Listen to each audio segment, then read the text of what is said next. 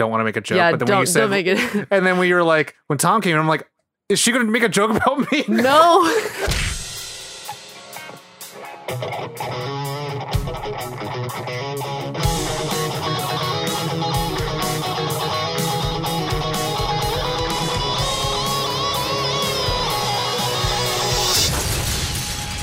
Nerd On. What is going on, everybody? Welcome back to Nerd On, the podcast you didn't need, but you deserve, and where all levels of nerd are welcome, no matter how transparent you are. Oh. What? Your opacity notwithstanding. Notwithstanding. It's all the way to the left.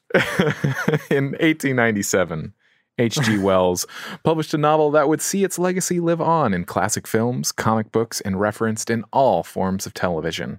In 2020, part of Universal's slate of retold classics, once dubbed the Dark Universe, R.I.P., we were given this retelling.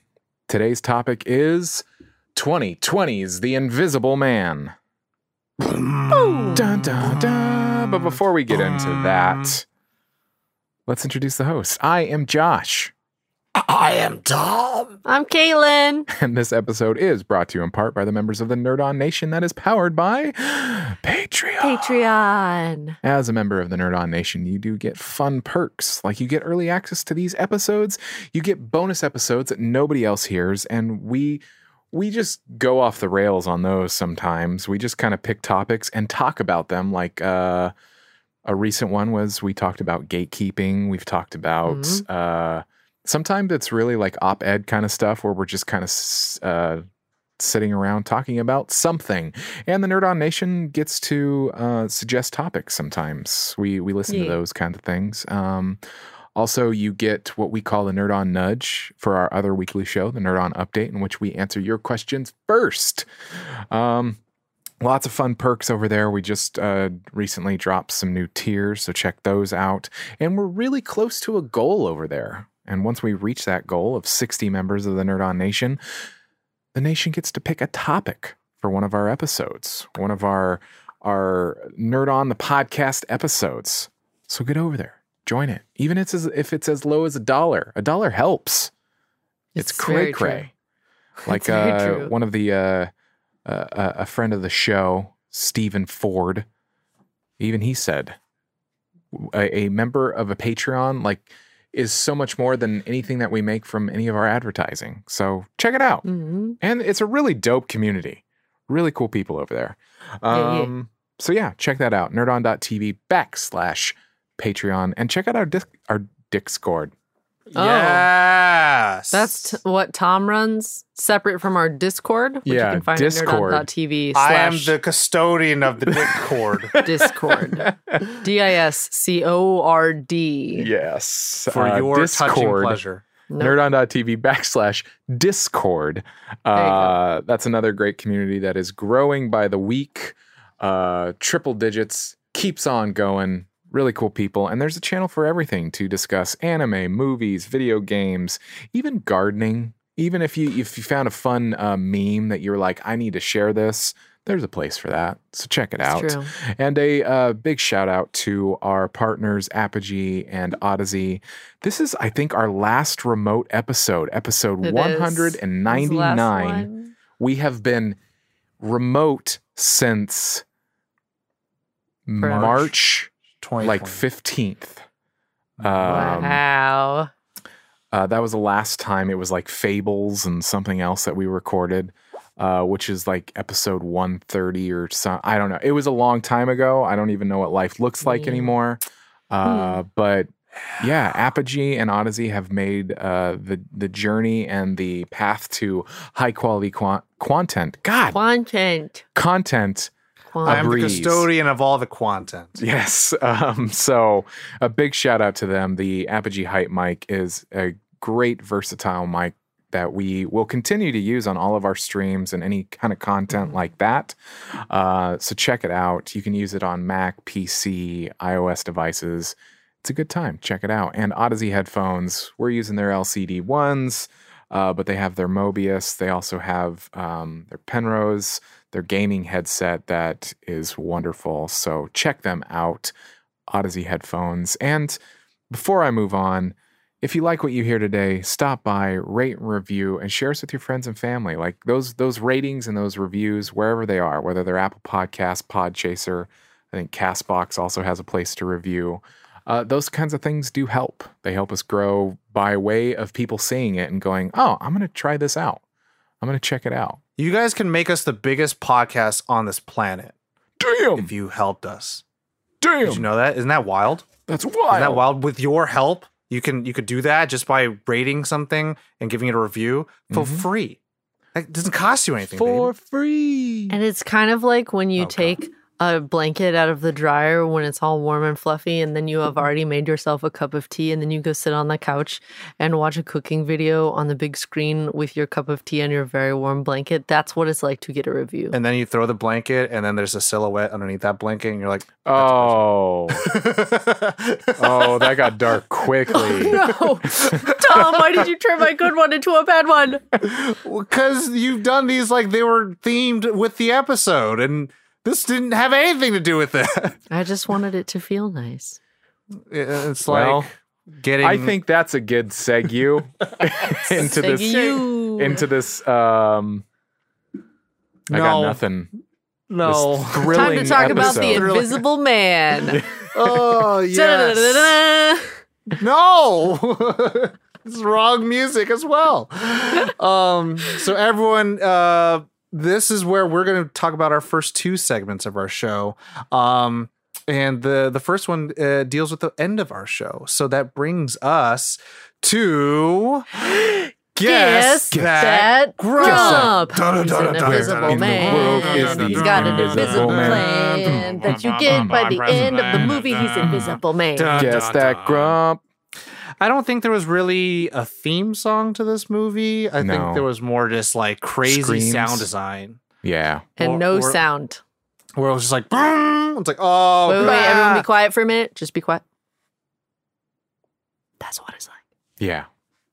We love dead air on a show. We love it. Podcast show. Somebody just looked down on their podcast app and went, It's like, "Is oh God, something did it wrong?" stop? They like unplug their headphones. Like, what the hell? Our first segment of the show is going to be Guess That Grump, where we're going to go around the digital screens, hopefully for the last time, and guess who's going to have the lowest score from 1 out of 5. And at the end of the episode, we'll reveal that whoever has the lowest score, no matter how high it is, will be the grump for the week. Now, something brand new that we're doing is we're going to have all the hosts write down their Doing it right numbers now. before we get started. So none of the voting kind of influences the number, the rating at the very end. And since Corey can't join us, I'll be handling all of the votes that I'll talk about later on. But since I always explain that was kind of brand new, I'm going to go first. Do it, Tom. Do it. I'm going to guess Caitlin will be the grump for this episode. That's a fair bet. Okay. Caitlin. So let me write that down. So, What makes you think that? Just curious. You had to use your nerves. You well, had to- Nerves? I think Caitlin, you can enjoy the mastery at how the film is made, but then also, how much do you enjoy a pretty horrific telling of something that happens in America a lot? Mm-hmm. So like it's not lost on you how well this is done, but how much you enjoy it bases your number. It's true. So I don't know how That much is you true. enjoy this. Okay. Like I don't Alright. think you'd be like, "Hey guys, Let's go watch The Invisible Man. You don't sound like that at all. Yeah, no, I don't. Not even Hey, remotely. everybody. You maybe sound like Mickey Mouse. I think at sometimes your voice is actually deeper than mine. So it's like, Yeah, I That's know. my voice. That's my voice. Because I'm like, guys, let's go watch it. Actually, yes, he does do that voice a lot. So I yeah. do. Anyway. So that's my vote. So who would like to go next? Caitlin, because you were voted. Just I popcorn. think Yeah, it's popcorn. gonna be It is Josh. me. Okay. I was gonna see the Scantron, but then I thought about it for a second. I was like, nah. Now, Josh, who's your vote? Actually, I think that my vote will be Caitlin. Okay. Two votes for the Caitlin.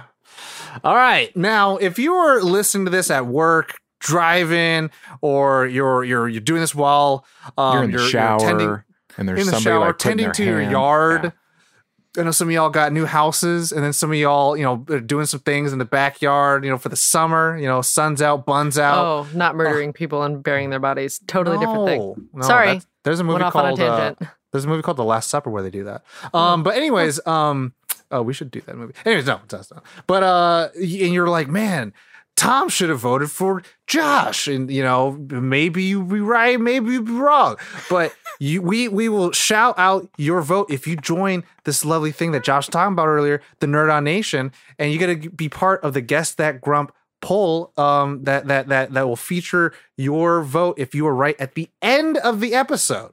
So be part of it. Your vote here matters. You matter, and this show is better with you in it. So with that, I do collect the votes. Typically, it's Corey, but Caitlin, the Nerd On Nation has spoken. And Tom, it's not you either. It's Josh. Oh, so the misdirection. We have it. The turn. It's like an M. Night Shyamalan film. There's a twist for no reason. I've been watching a lot of Great British Bake Off, and it reminds me of like Paul Hollywood's like shaking his head like, nah, that was amazing. If this podcast episode was directed by M. Night Shyamalan, it would end up being like, I'm not even in the episode. Oh, yeah. Yeah, for sure. Because 100% Mike was unplugged the entire time. Yeah. I've been frozen the whole time. You mean like our update show? Yeah. So with that, everyone, the order of who will reveal their rating first, Tom with no votes. And since Josh has the nation vote, Caitlin will go second, and then Josh will go last because Caitlin and Josh are both tied for two. So there you have it. Now we'll go to the complete spoiler of that with our initial reactions and our first impressions. Not spoiling the movie, but just telling you how we felt about the film. I'll go first. Go first, please. So, very sad day. This was the last movie that I saw before we went into quarantine. Same, bro. and Bonnie and I don't normally go see thrillers. It's just not something that we normally will go to the theaters. The next one that we might do is Spiral. Very interested to see that. But anyway, so this one was the last movie that I saw in the theaters. And I remember walking out going, wow, that actually was really good.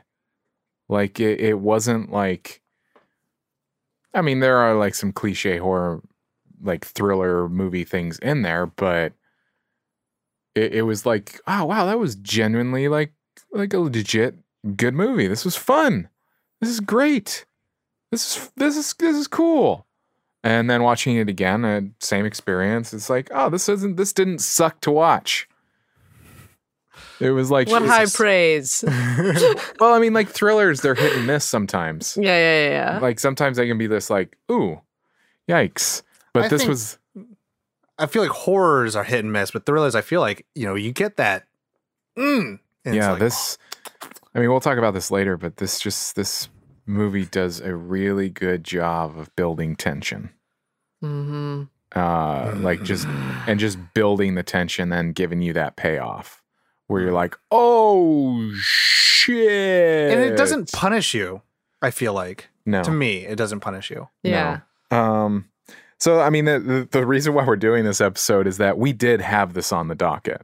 This was going to be an episode that we did. It was like we're like getting ready for it, and then we went into quarantine. Nobody could go see it except for I saw it on the day that it came out. But then that's it. Yeah. So now we're doing it. A year and like 14 months later, we're doing it. Yeah. After it got snubbed at the no. It did. But Kaylin, you or me? You. Okay. So same thing with Josh. I watched this in theaters. I think this was the last film I saw. And I walked out absolutely just delighted. I was like, oh my God, this is a really good movie. And I don't know off the top of my hand, even though I wrote the notes, but like I don't know a lot of the director's works, but I know the last film he did before this was Upgrade. And that is and that sorry, that's just kind of the thing with these directors and doing thrillers like this where like it's just so clean. It's so clean, well done, made films for such a low budget. And it's just like, wow, for those 2 hours. I didn't know the budget. Wow. Was so low. And it's like for those 2 hours, you got me. You were like, I'm too afraid to leave the chair, but I can't blink because I might miss something. Like it's not because especially for something like this where you might miss something. You will miss things. And that's the thing where that's to me true like cinema-y where like and I feel it's funny and I feel like you can't do this you could do this with a lot of old films where like people are just talking and you could look at your phone and then look up who's in the movie. But here, like you see people talking and something might be going on in the background. And like, that's the lovely thing.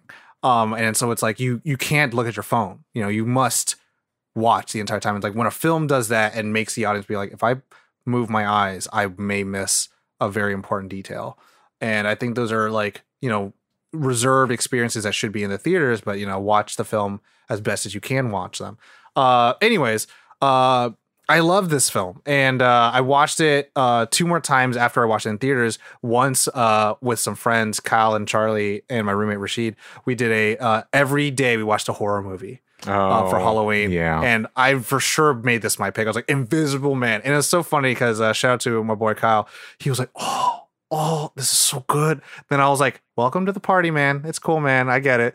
But he's like, oh, but it's so like important about what it talks about, and I was like, yeah, I know, man. I get it. That's why I picked it. And it's just like, it's great. And I think like once you peel back the layers of like, oh, this is like a movie about this and escaping and surviving. And it's like, but what is it actually saying? And you're like, oh, you know, again, and that's what I think true cinema starts to become, where it's like, it has something to say. What is it about? And then I watched it again, you know, getting ready for this episode. And I'm just like, God, I feel like if more films were like I feel like all small indie budget film, I mean, it's not even indie budget, but like all small budget films strive to be this, like we would be in this like level of like, there's going to be huge blockbusters that make $1 billion.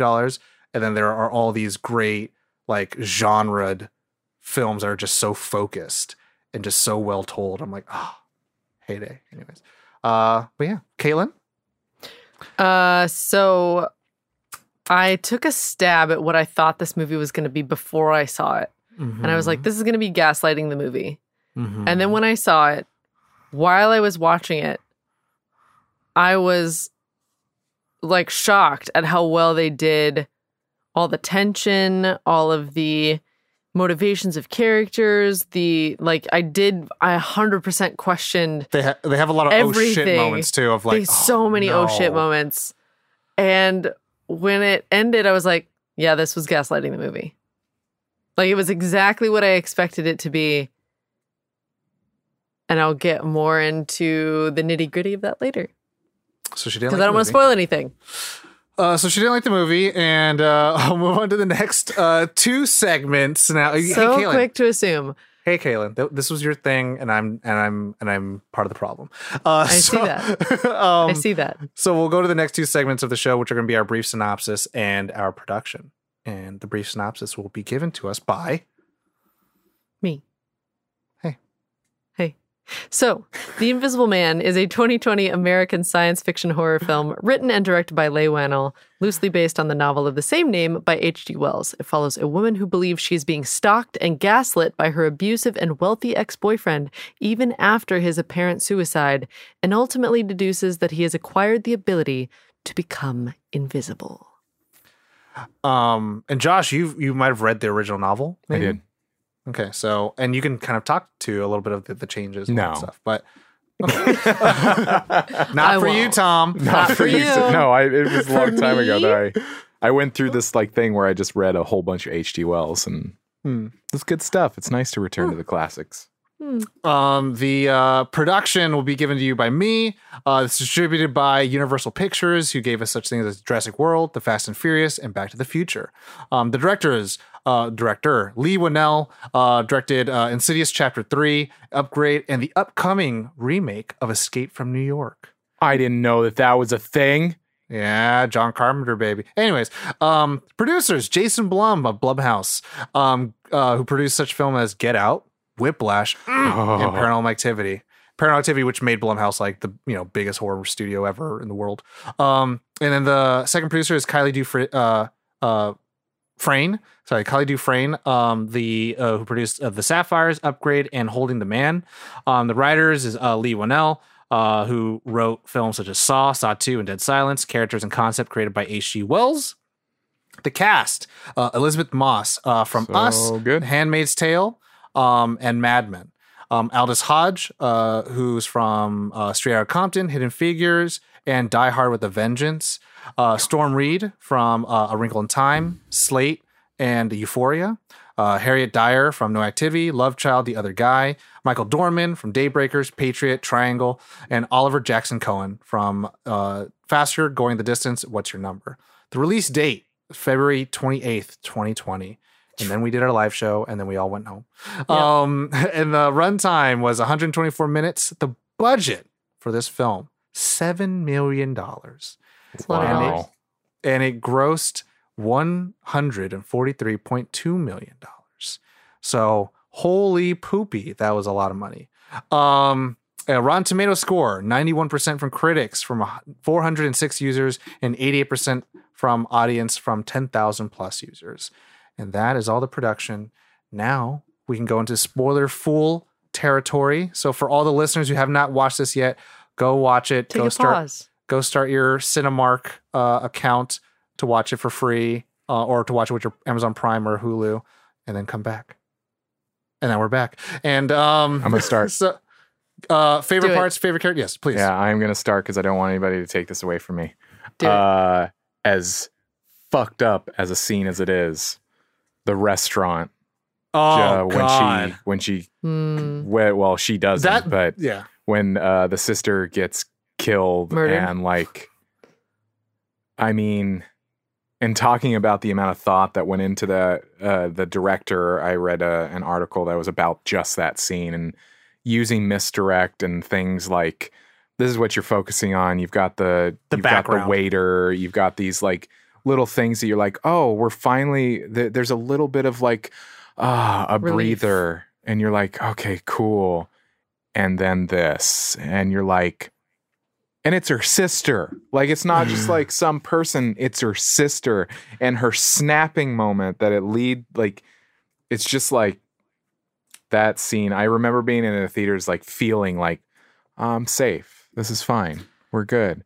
Not fine. Not safe. Oh my God. And so for everyone listening, we talked about it a lot, and we might talk about it a lot in this segment too. Gaslighting, if you look it up if you're not familiar with it. I remember it took me a while to actually understand what the term was, but look it up. Manipulate someone by psychological means into questioning their own sanity.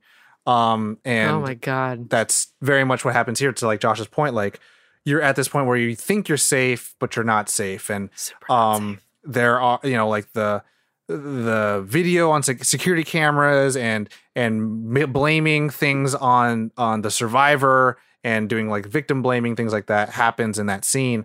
And to Josh's point, like that was to me the oh shit moment of like, wow, your one like ally is now gone, and it's also your sister, and like there was tension between two, and this is a moment of like clarity and okay, cool, maybe we could turn things around, and it gets taken away from you. Like you're thinking like this is the point in the ride where you think you're safe. It's gonna turn around. We're gonna have some like she's gonna win, and then that happens. You're like, well, yeah, and I think it's that again that moment that is very similar to like Get Out, or at the end where you're like, as an audience, you collectively go, oh, no. Yeah. no. Oh, Yeah. God, no. Kaylin? Oh, and like and like when the scene is just like a perfectly safe scene. You're just like, oh, they're just at a restaurant, and it doesn't change until you start seeing the floating knife. Yeah. And you're like, oh, this is, and it whips into her hand. It's just like, oh. Anyway, next person. Kaylin? I like the I think a lot of the things that we're going to like about this movie are the ways that the shocking parts, the how could you be this fucked up kind of stuff. Because what was for me was that, like, the confirmation that she wasn't crazy when the knife in the baggie in the attic with the phone, with the, you know, all the stuff that's being like, oh no, you're not crazy. We know that you're not crazy. You know that you're not crazy. Here's your confirmation. And also you're like still fucked. Like to have that kind of power and control over someone is just terrifing. I mean, and like and when the the ensuing flashes fight afterward, like, oh yeah, that was horrifying. I think the thing that I enjoyed most about the film was the fact that, like, as the audience member, you are questioning if you're crazy. You're like, wait, am I just experiencing this through her eyes then? Like, you're questioning your perspective. If she's like an unreliable narrator. Right, if she's an unreliable narrator, but then you get the like flashes when she's sleeping, but then you question like, well, maybe that's just, you know, that's still from her perspective and she's like dreaming that this is happening.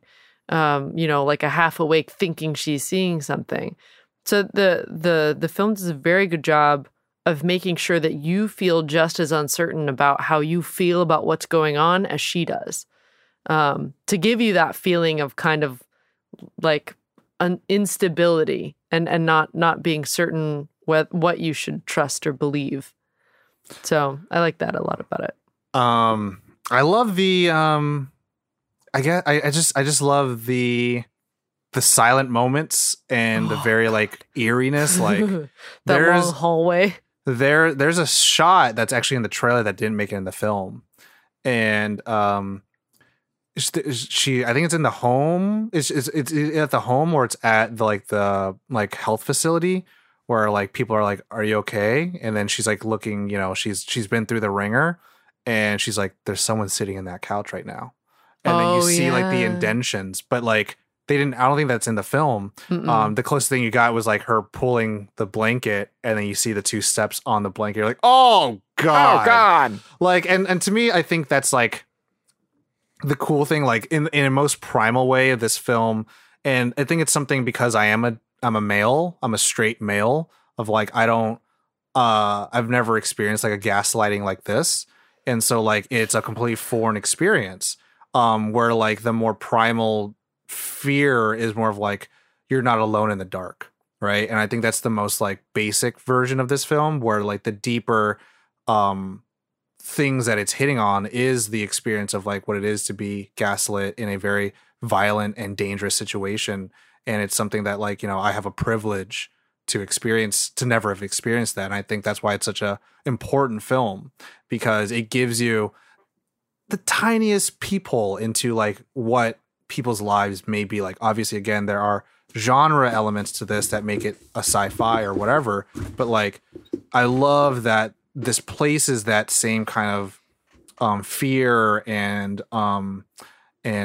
terror that I think everyone should be cognizant of, because I think that's like what genre films can do best. It's like you start talking about really real things, but you use something fantastical in a way to kind of express it so people feel like, oh, I can easily digest this conversation, because no one wants to feel talked down to. But what this film does is, like you said, Caitlin, it brings you in. And it's like, now you are the one being gaslit. You are the one that's like, no one trusts you, and it's like not your fault, but somehow like everything gets blamed on you. And you're just like, did I really hit her? I didn't hit her, I swear. And then like, you know, your friend, like, you got to leave the house. And it's like, oh my God. And, you know, you lose everything, you lose your sanity, you lose yourself. And like, but I love, one of my favorite things, this is also a big spoiler, is the very end, is the fucking, to me, justice. I know it's revenge and it's a little different, but like, how she fucking gets him back. And I'm like, and she fucking knows where the cameras are, and she steps back and away just so the cameras can't see her. And she just looks at this man who has tortured her for so many years. And she's just like, oh yeah. Oh like, yeah. fucking get it, sister. And I'm just like, oh, get oh. And that's the thing where it's like, Josh, I think you mentioned, like, I love it when a villain gets their comeuppance. But to me, it's just kind of like, it's that, like, you gave me so much shit. You fucking deserve way more than this. You deserve way worse than this. But, like, at least at the end of the day, you get to see that, like, you are not the master of my life. And I'm like, yeah. That was one of mine. Good. But, I mean, this movie also talks about a lot of, like, it's not just, like, gaslighting. It's that controlling nature of, like, domestic abuse. As somebody who grew up seeing my mother experience some of this, like the beginning scene and then finding out what kind of situation she was in and the amount of pressure or tension with every single action that she took at the beginning scene of, like, you know, opening up the step stool, moving the camera, the creaking of the stairs, anything that could possibly, like, alert, cause set noise, anything off. And then when the dog goes off, you're like, like, no. But the dog's trapped too. Yeah, when she took the shock collar off, I was like, no, baby. But then, like, when she gets her sister takes her out, and then Adrian, like, punches the door or punches the window open, and it's like, oh my God. And it's terrifying. Yeah. But I love how, like, they start the film that way too, because, like, immediately you're on edge. You're like, it puts it puts you where you're supposed to be. Like, it puts you in a because I think that it's like welcoming isn't the right. It places you in where the character is. It hijacks you. It hijacks you, and for the rest of the film, you kind of feel the nerves that she does. Yeah, where you're just like, you're always on edge of, like, what's he's going to come out of the darkness and punch my lights out. And I think to your point, like, technically, quote unquote, it does welcome you because you paid the ticket to watch it. You paid the service to stream this, right? So you walked in this movie knowing you're going to watch this, and you're like, oh, okay, like, you have grabbed me mistake. like a small person and put me on the seat. You're like, you watch now. You're like, okay, yes, I'm watching now. And I think, again, it just does it so well where you're like, it doesn't, like, throw you all this exposition. It just does it to you. And you're like, make it, survive, get away from this person. And how they handled his brother, Tom, that was like the minute they introduced him, I'm like, oh no, he's coming in. He's gonna, okay. He's I see the what's bad happening. boy. Well, like, Adrian's a puppet master, and that's what she establishes from the beginning. So as soon as, you know, she goes to meet with the brother, and he's like, yeah, he's a bad guy. It's like, oh man, he's had since you guys were children. You're fucking more warped than anyone could ever be, because he knows your psychology. There's a lot down to when you were tiny. So it's like the minute you're like, oh, his brother works for the company. Yeah, he's gonna die for a cause he doesn't actually believe in, aka his brother, and then he does. And of course Adrian is, oh, it was my brother. He is the one. And you're like, nah, you piece of shit. And so that's funny that you say that, because I was still, again, naive. And so, like, watching it, and when she meets with the brother, I'm like, oh yeah, so Adrian was the bad guy. Like, he's been a terrible person all his life, and like, he has victims close to him. And then when all that happened, and then, like, you know, obviously as the film continues going on, you're like, I think this is the new bad guy, right? Because I don't know what the twist is. And then all of a sudden, like, when the whole twist happened, I was like, oh. Yeah. I think I've been subjected to some pretty intense gaslighting in a variety of situations, to the point where I had whole masses of people not talking to me because they misunderstood situations that were framed by someone. It was only after, like, several days that they talked to me, and I was like, what are you talking about? And they're like, well, they told me this and this and this. And I'm like, none of that happened. and you just feel insane because everyone believes this other person. Yeah, because when That's it's only one like person, one you're example. like, when it's one person, you're like, okay, whatever. But when it's multiple people, it just like starts that also know you and have known you for years.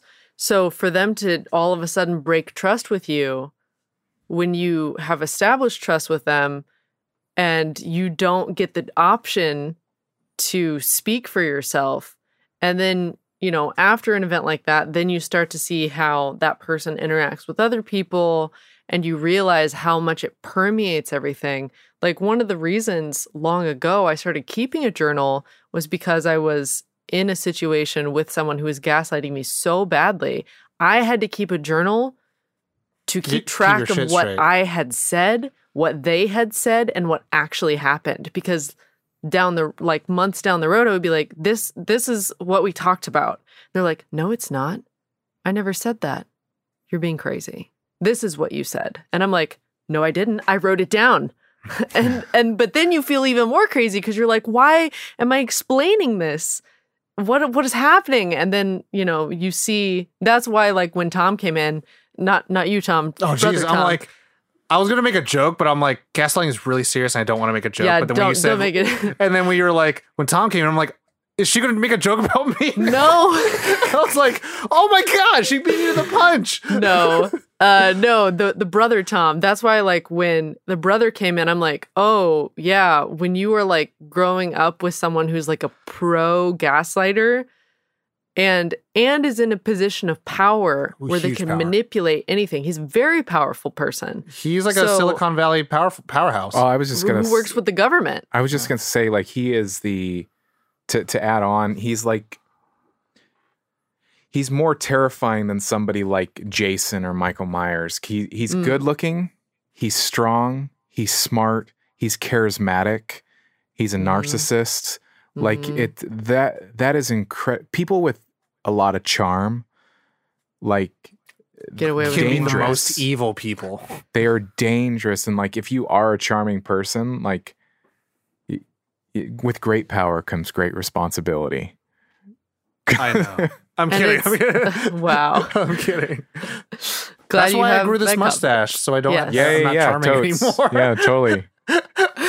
But yeah, that's why, like, when I went into this movie, and it kind of, that flavors your experience when it comes from a very real place in your life. You watch it through a different lens. Like, for me, this wasn't a thriller. This was like, oh yeah, that.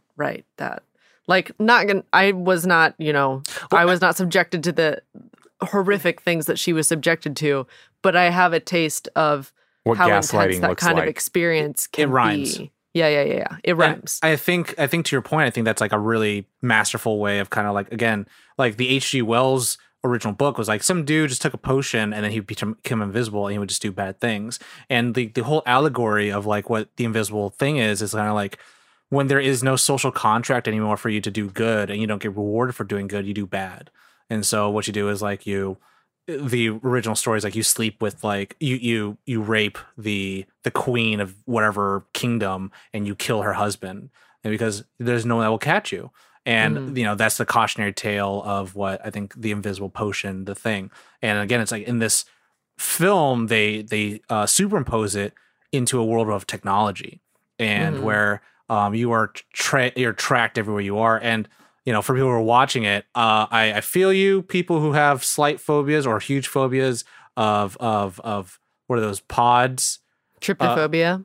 Yeah. That also, it didn't trigger me, but I was like, don't like this. I don't like this at all. Because the suit is a bunch of small little camera lenses. Yeah. And the director has said, I didn't mean for that to happen. I'm sorry, but it made sense.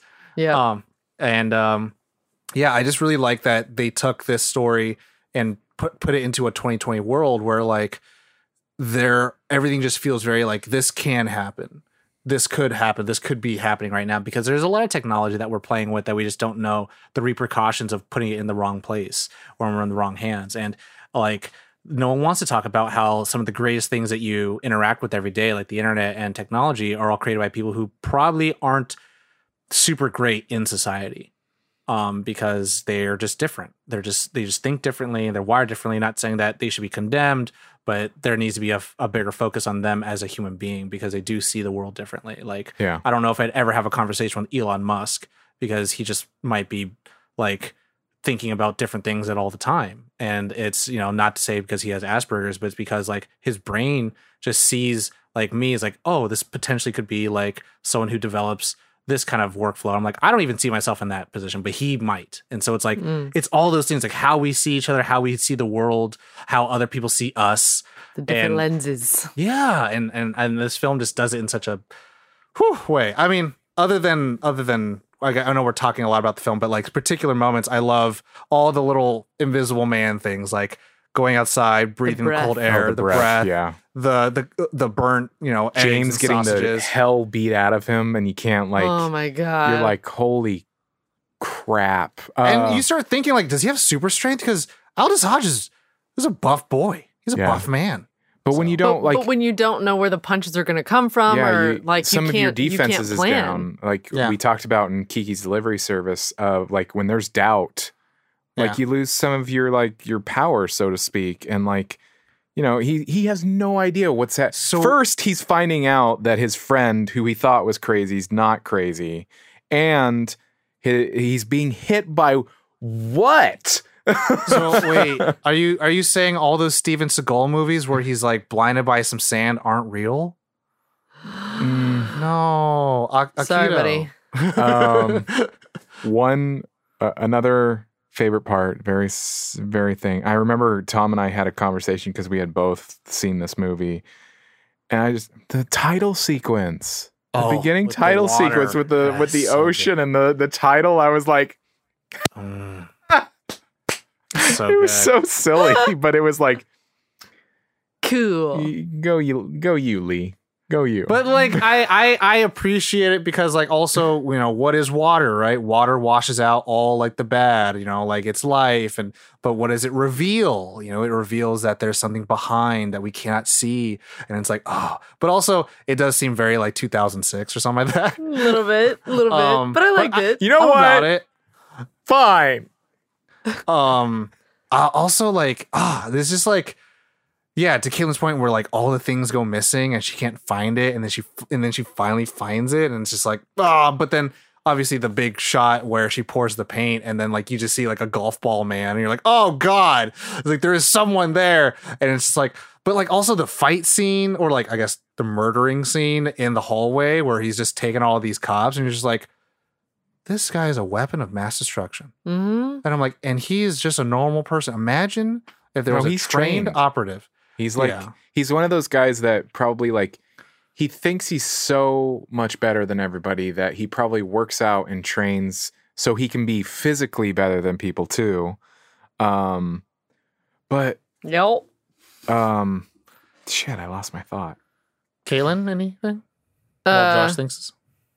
I love how well they did at being like every respite she gets and like tries to like pay forward the fortune of her misfortune. Like when she gets all that money, she immediately like pays for her tuition so she can go to school, and just like all of it just like it's all, well, it's such a good example of like people who are like that.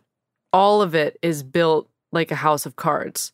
Like they are waiting for you to think you have stability so they can pluck one thing. And it's totally pervasive. Every aspect of your life becomes to be controlled by that person.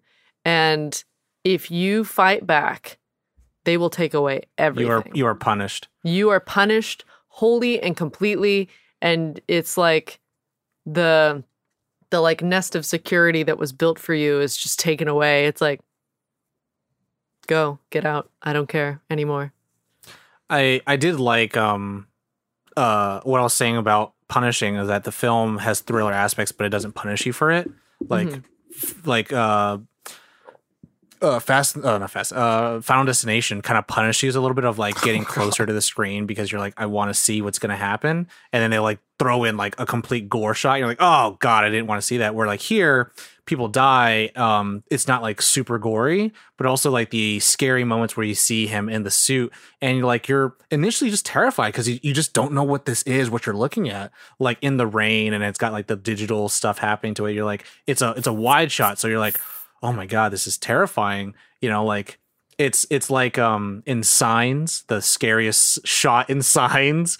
And I won't spoil that for everybody, but like if you know, and this film does that too, where it's like, oh man, I am terrified because I see it now. I see this thing that I haven't been able to see, but it isn't like I want to close my eyes. At least for me, it's not. And I really appreciate when thrillers do that, and they very well veer away from the B slasher horror stuff. Yeah. So favorite characters, or we got more favorite parts? Josh, did you get yours back? It's kind of a qualm. So okay. Oh, okay. We'll go to favorite characters, and yeah, one of them can't be Cecilia because she's the main character. Okay. So we'll do two. Kaylin, you want to go first? Yeah, I think James and Sydney were actually my favos, just because like they were the latter. He's like, thanks, so sweet. But that I liked that it was just like a platonic friendship of support. Mm-hmm. I feel like those aren't really showcased in a way that people aren't like, well, but why won't they kiss now? It's like, no, that's actually a pretty legitimate thing. There's a lot of those. You actually that really exist. want this. Huh? It's like, you actually really want this. You want a really good friend. Oh, yeah, who's gonna yeah, help yeah, you yeah. out. You don't need to be jumping from one relationship to another relationship. Yeah, I think there's a lot of over romanticization of like jumping from one relationship to the next. And I think it's nice to be like, no, this is just a place for you to like chill and get your life together and that. And then Sydney is just like, Sydney's really sweet and cute, and I want her to accomplish her fashion dreams. And the nice thing about with James too is kind of like he offers a sense of like, he is a pretty strong masculine presence without being dominating. Mm-hmm. Without him like strong arming every situation he's in. He's very like concerned and very empathetic. I guess I'll go into mine real quick. It's gonna be James and then Cecilia as the second. If one of them can't be, so the other one is. Because yeah, obviously Cecilia, like you follow her journey, but like with James, you just really enjoy that. Like one, he is in law enforcement, and it's like, sadly, again, I have to say this, where it's like in a movie you're watching, like, oh, he's one of the good ones. He's not being portrayed as like a bad piece of shit cop. He's like, oh, he's a really good guy, and like he's doing the best that he can. I mean, he's in the crazy circumstances that he ends up being pulled into. He's kind of like, I have a daughter. Like I like. I think I like the thing that he doesn't blame her. He doesn't say like, this is your fault, get out. He's just like, hey, right now this is not a good place. Doesn't he? I'm sorry if I'm misremembering, but doesn't he say, he's like, I'm not gonna say that you're crazy, but what you're saying right now sounds pretty crazy. Yeah. Yeah. And I've tried to pick that up because when a really good a tactic to talk about with people is like, it sounds like this, lets people feel like they're not being accused. So it's like, it sounds like you're upset, or it sounds like you don't like that, so let's talk about it. Versus like, you're upset, you're like, that's not good. Like it's a really good de-escalating word actually. And we can talk a little bit about that, but no. But James is great, and I love just the first few moments you get with him, where she walks outside and she gets the mail. And he's like, "Oh, look at you!" Like he's congratulating the small milestones, even though like in a privileged person's eyes like me, you can kind of almost see it as like, is he being patronizing? But then when you turn on your empathy and you're like, oh no, this is huge. This is a big deal. Like for someone who's been afraid to go outside and she locks all the doors and all that stuff, like those small milestones mean something. And he's understanding of that. And like, you have to congratulate your friends on those milestones because they won't see it. And I just love that it was captured so well, and especially from someone who is a father, and obviously it looks like a single father. So it's like there's a lot of really good things that they did just with perfect characterization. Yeah. Josh. Yeah. I mean, for the same reasons, it's going to be Cecilia first, and then James. James, it's already been said. With Cecilia, it's pretty much already been said, but I'll add this, that Elizabeth Moss, though she's in a lot these days, I still think that she flies under people's radar. Mm-hmm. Like she gets she's kind of underrated, so to speak, and like you just watch her in everything that she does, and she's really incredible. Like she's incredible to watch. First thing I ever saw her in was in Get Him to the Greek as Daphne. Oh yeah. But no, like, yeah, I think also I think there is a sense of like a shitty male dominated audience where it's like she's not like the hot final girl. She's like, to me, she's like, oh, you're gonna see a really good performance and like this character transformation, which you wouldn't get from like I don't know, like Friday the 13th or Freddy, Nightmare on Elm Street, where it's like, yeah, you look for the hot chick who's pretty much a virgin, and it's like all stuff like this. I thought you were gonna say Freddy versus Jason, and I was like, that's the one you pick. That's the one I pick. Yep, Freddy versus Jason. I said Jason and Friday the 13th. So I'm like, I was like, but Nightmare on Elm Street. But yeah, so it's like those kind of things where it's like you don't look for those things in this film, and you take like a real story. So yeah, So now qualms. Qualms, 2 qualms per person. Who wants to go first? Tom does. I don't have any qualms.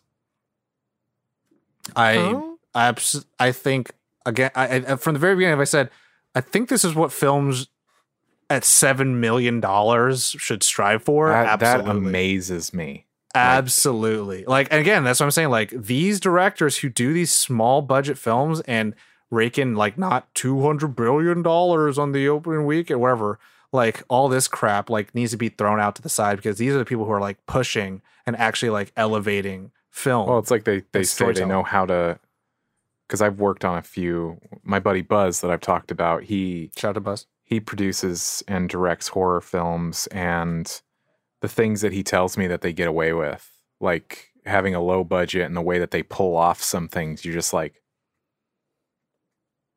that is just like, that's rock star. Like, wow. Yeah. It's very much like the crack team who steals like a famous painting versus the person who had like a $200 million budget who's like, oh yeah, I just rerouted the original order and shipped to my house instead. And you're like, oh my God. It's like, oh, of course. So yeah, no qualms for me. Not at all. I can't in good faith be like, yeah, this could have been better. I'll be like, nah. I saw what you did. You went out there. You got it. You did it responsibly. You came out, and you're like, this is it. And you're like, oh my God, this is amazing. Josh? I mean, I think this is one of those qualms where it's kind of a stretch, but I need to say it. And I think it's not the movie's fault. It's just the genre. Is that I hate logic gaps or things that when characters do things that you're just like, no. When you're inspecting all of the stuff, your inclination is to take the knife out of the Ziploc bag and put your fingerprints all over. I'm just like, and it's probably because I watch way too many crime dramas where you're like, oh, they can get you from that. They can get you from that. Well, you just left evidence. Good for you, man. I think that it's just like, It doesn't make the movie suffer for me. It's just things that you're like, no. I'm glad. Did that get used against her later on? They found all this stuff in the attic, and the knife is the knife that killed her sister. I think she took it out and brought it downstairs. Okay. That, as I recall, I could be wrong. For some reason in my mind, in recollection, it just feels like he snuck into the kitchen of the restaurant, grabbed a knife, and walked his happy butt over. But to your point, yeah. I think that it's the knife that kills her sister, because I think they make a point to say, oh no, I could be wrong, because he puts it in her hand. Yeah, and that's the knife in the attic is the one from the kitchen. They took it when she was cutting vegetables for that meal. So it was literally just like they're taking it, making her feel like she was crazy because something moved that she had left there. And then that's what ended up in the attic. But I mean, for me, it's like, if that's the case, then why put it in a Ziploc bag? It makes me think that it was saved for later. Well, I think also all roads lead to the prison or the jail and her making a deal with Tom. Right. And, I forgot to mention that in one of my favorite parts when she fucking gets him. It's like, there you are. I'm like, shout out to my boy Isaac, this bait ace. This bait ace when she stabbed him. Anyways, but, no, yeah, I think to your point, like, but also to your point, like, everything you could do to incriminate yourself, and that's what you do, like, God. But it's tough, like, obviously a person who's under duress is going to not make perfect decisions. Right. Yeah, but I mean that's all I got. It doesn't once you hear my score, it doesn't affect it all that much. So, Kaylin? But let's Kaylin. So I, in the same kind of way, a little bit logic gaps of, she went to steal the camera suit, the like spare camera suit that was sitting in there. She was caught on camera getting the suit, figuring out how it works. He was still there watching her the whole time. So how did he not figure out, one, where her cubbyhole was, and two, that she had taken the suit, and that's like, that she should not leave that final dinner at no point in time to like go over there. Like, for him being this kind of Sauron all-seeing eye type thing, he had a lot of blind spots, which just didn't make sense to me. Because I understand that, like, yes, she would have been around long enough to know where his blind spots are, but it felt like for her to go into that room and take the suit and be on camera, he had to have known. So I feel like this penultimate moment of her getting away with it just didn't hit for me, because I'm like, but he saw you. I think two things that you actually illuminate with that. One, how has she been a prisoner of his and never knew about the suit? Right. Two, to your point, I think with that, and you're like, how does this happen? Again, this doesn't change anything. It's not meant to change your thing. Is like, he was so confident and he did not expect her to actually act this way. Right. And it's like, she had all this time that she could have killed him when she was with him. Why is she doing it finally now? Right. And to that point, like, to me, that's where like it's the pride before the fall, where it's like, I've won, like, all the police think it's this, you're off the hook and I can get rid of all of this shit. But yeah, to your point, I could see where that comes from. Cause I'm like, yeah, I remember like when she walks into the house, when she takes like the Uber, the Lyft, like you see angles from the security cameras, not from like the omniscient camera. So like, it's like, oh, it's definitely there. So if he was like on top of it and then he comes home and like, he like catches her, like, why when he investigate what she had done. Right. So it's like, you would technically be like, okay, is my other suit there? Like, look for, like, when your mom, your parents clean your room, you're like, oh my God, what are the nudie magazines? Like, did they find it? You know, like, that's the first thing you worry about. You're like, oh my God. And you check those, things that you don't want to be revealed to the world. And especially like with her cubbyhole, he had to have, if he is that type of controlling person, he would have retraced all of her steps to figure out what she did. So in my mind, I was ready for him to already have known about the cubbyhole, to have already taken the suit, because he would have undone all that she did to figure out how she left so she could never do it again. So there was just a couple of like logic gaps there for me that I'm like, okay. But if they had given me like I didn't check on you anymore because I knew that I had won, blah, blah, blah, and then he died, then I'd be like, okay, sure. But the rest of the time I was like, but you had to have known. You're Mr. I Spy with my little eye all over the place. And then the other thing, which is not a qualm with, it's not a qualm with the movie because they literally didn't give her any other option but to kill him, really. But since this is kind of a message for those out there I think this is more of a film for other people to understand what it's like to be gaslit. I think that's like kind of goal. You're about to say that I don't like the thing that Tom said earlier. What do you mean? That she kills him at the very end. Yeah, I don't like it. And I know what you're talking about too. Like, because in the end, it is like saying like, all right, everyone who's ever been gaslit, just kill your abuser. Just kill your abuser, and it's like that's all good. That's not the right lesson you should learn from this. And the reality is really, that, like, that's what you took from this? Just kill him. But no.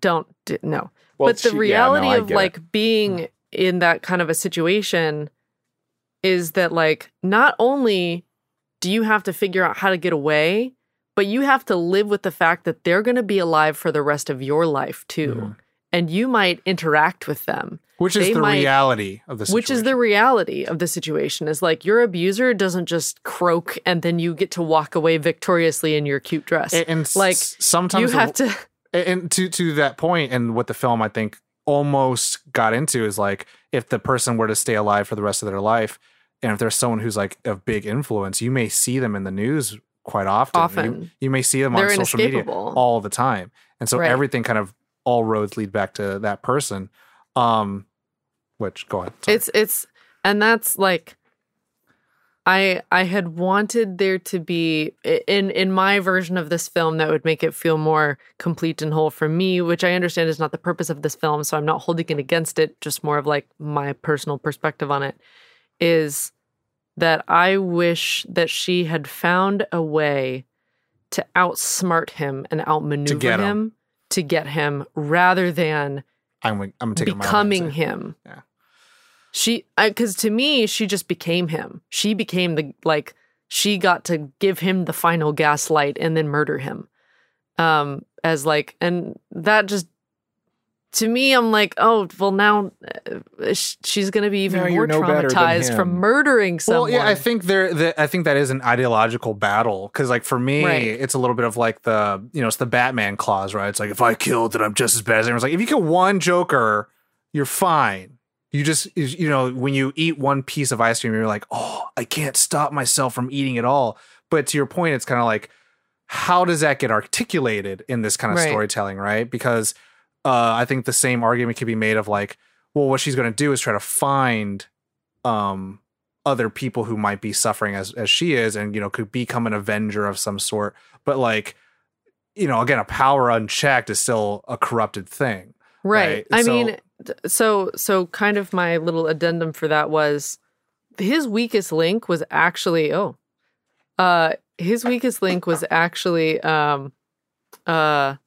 his brother, Tom. Mm-hmm. So, what if she had found the crack in his armor and found a way to talk to Tom about unraveling everything?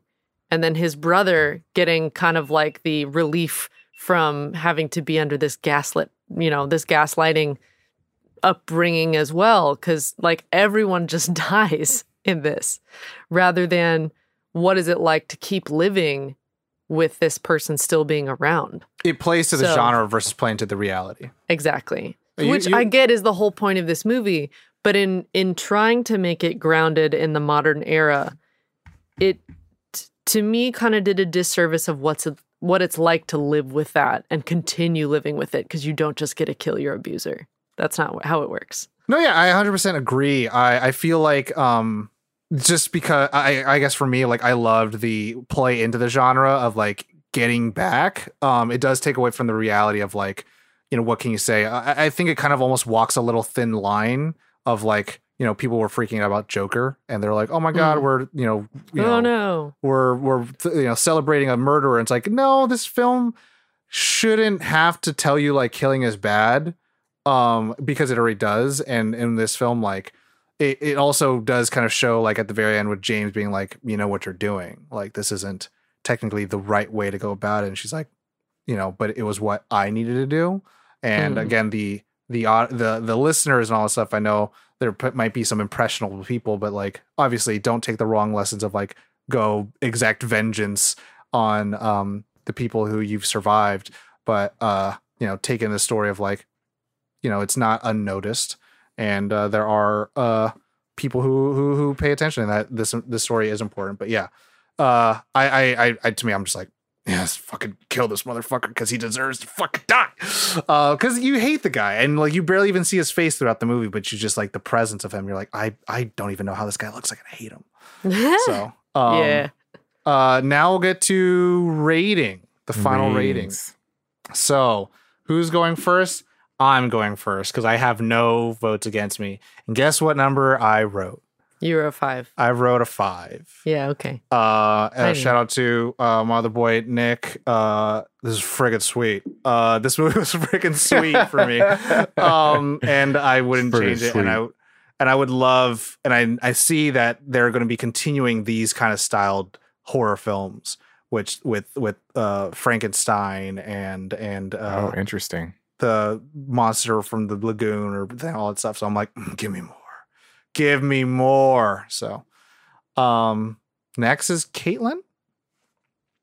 I gave it a 4.5. 4.5. It's still a really good movie within the genre that it is. They did a really good job with building tension and what I was talking about with like making you wonder if you're crazy. But, and you said you're not a big fan of horror films, right? They're growing on me. I have watched so many of them, but like thanks to my boyfriend in high school. But like, I'm starting to understand them a little more now. And while I appreciate what this is doing within the thriller genre and the suspense and everything, it just tread that line a little too close for me. It felt like kind of the right message is in there, but it's presented in the wrong way. I just mean in the sense of like, just because it's in the horror genre, there is like a bit of snootiness, like they're just garbage films. Where like I think this film kind of bubbles above like that. Well, I think they're making better thriller / horror films nowadays. Mm-hmm. I think there was definitely a lot. We have like Halloween, Alien, The Thing, right? And I think for some reason those always get washed over when like you hear about like, all right, here's Nightmare on Elm Street 8 where he comes back from the circus. But don't you remember that this film are in the genre too? Like, I get it. But yeah, there could be a lot of intelligence that is translated in horror films. I just wanted to hear, because I know, Caitlin, you're not too privy to them. So I was like, I think we've been trying to do on the show is like talk about these kind of not like well-made, celebrated ones. No, I mean, I've seen a lot of garbage ones. I've seen a lot of great ones. It's just, honestly, it's the like message that got me more than anything. Because would I watch it again? Yeah. Would I pay more attention to things? Yeah. It's just coming away from this left me a little disgruntled because it's like, that's not an option for me. That's not something I got to do. The lasting effect is not that it's a 1.5, but it's a 4.5 of like, it doesn't hit the mark at the end, but it's also still just a well-made film. That's why it's still in the high range. And so it's like, it's not something to sleep on or to fart at. Yeah. So. Yes, correct. The same. 4.8. 4.8 for Josh. So you have it here. Caitlin is the grump of the week. I'm the grump. Yeah, she is. I'm the grump. And with 38% of the votes, and so she wasn't the big choice. So I gotta do some shout outs. Shout outs. For some reason, I keep not having the image up or all the votes for some reason. But all of the votes for Caitlin. So, Mr. Bradley P, shout out to you. Brock P. And Noe S voted for Caitlin. No, hello. So there you have it. Caitlin is the grump of the week. All those who voted for Josh, thanks for playing, but thanks close. For playing. It wasn't going to be me. So the one person who voted for me, hey, I'm glad you acknowledge me. I'm glad you notice. But like, Thank you for looking at me. I think I was really juiced to like have the last few episodes that we've done on the show, because I think they were my picks, and I feel like I was like really vying for like Invisible Man. The Invisible Man. The Invisible Man. Drop the There he thumb. goes. The It's very important. The Invisible Man. The Well, that's it. That is the episode on The Invisible Man for 2020. I almost said 2020. 2020. Just 2020. It was a year. I want to live up until it was. 2020. Yeah. Thank you so much for listening or watching, however you are ingesting this. Let us know what you thought of The Invisible Man from 2020. Go on over to that Discord, nerdon.tv/Discord. There is a movies channel in there. Continue the conversation over there. There's a lot of really cool people in there, so you won't be alone. Never alone. If you are new to Nerd On, check out our website, nerdon.tv. It has all the information on everything that we do, all of our podcasts, our different channels. Head on over to that YouTube. That's where we post all of these episodes in 4K.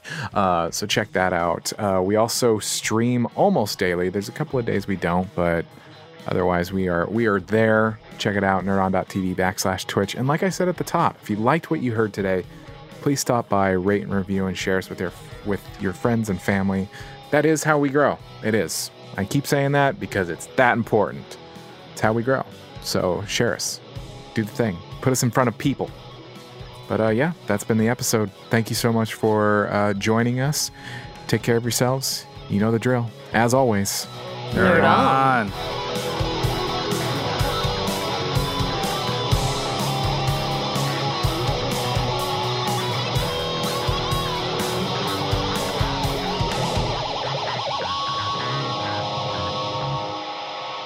Ending broadcast.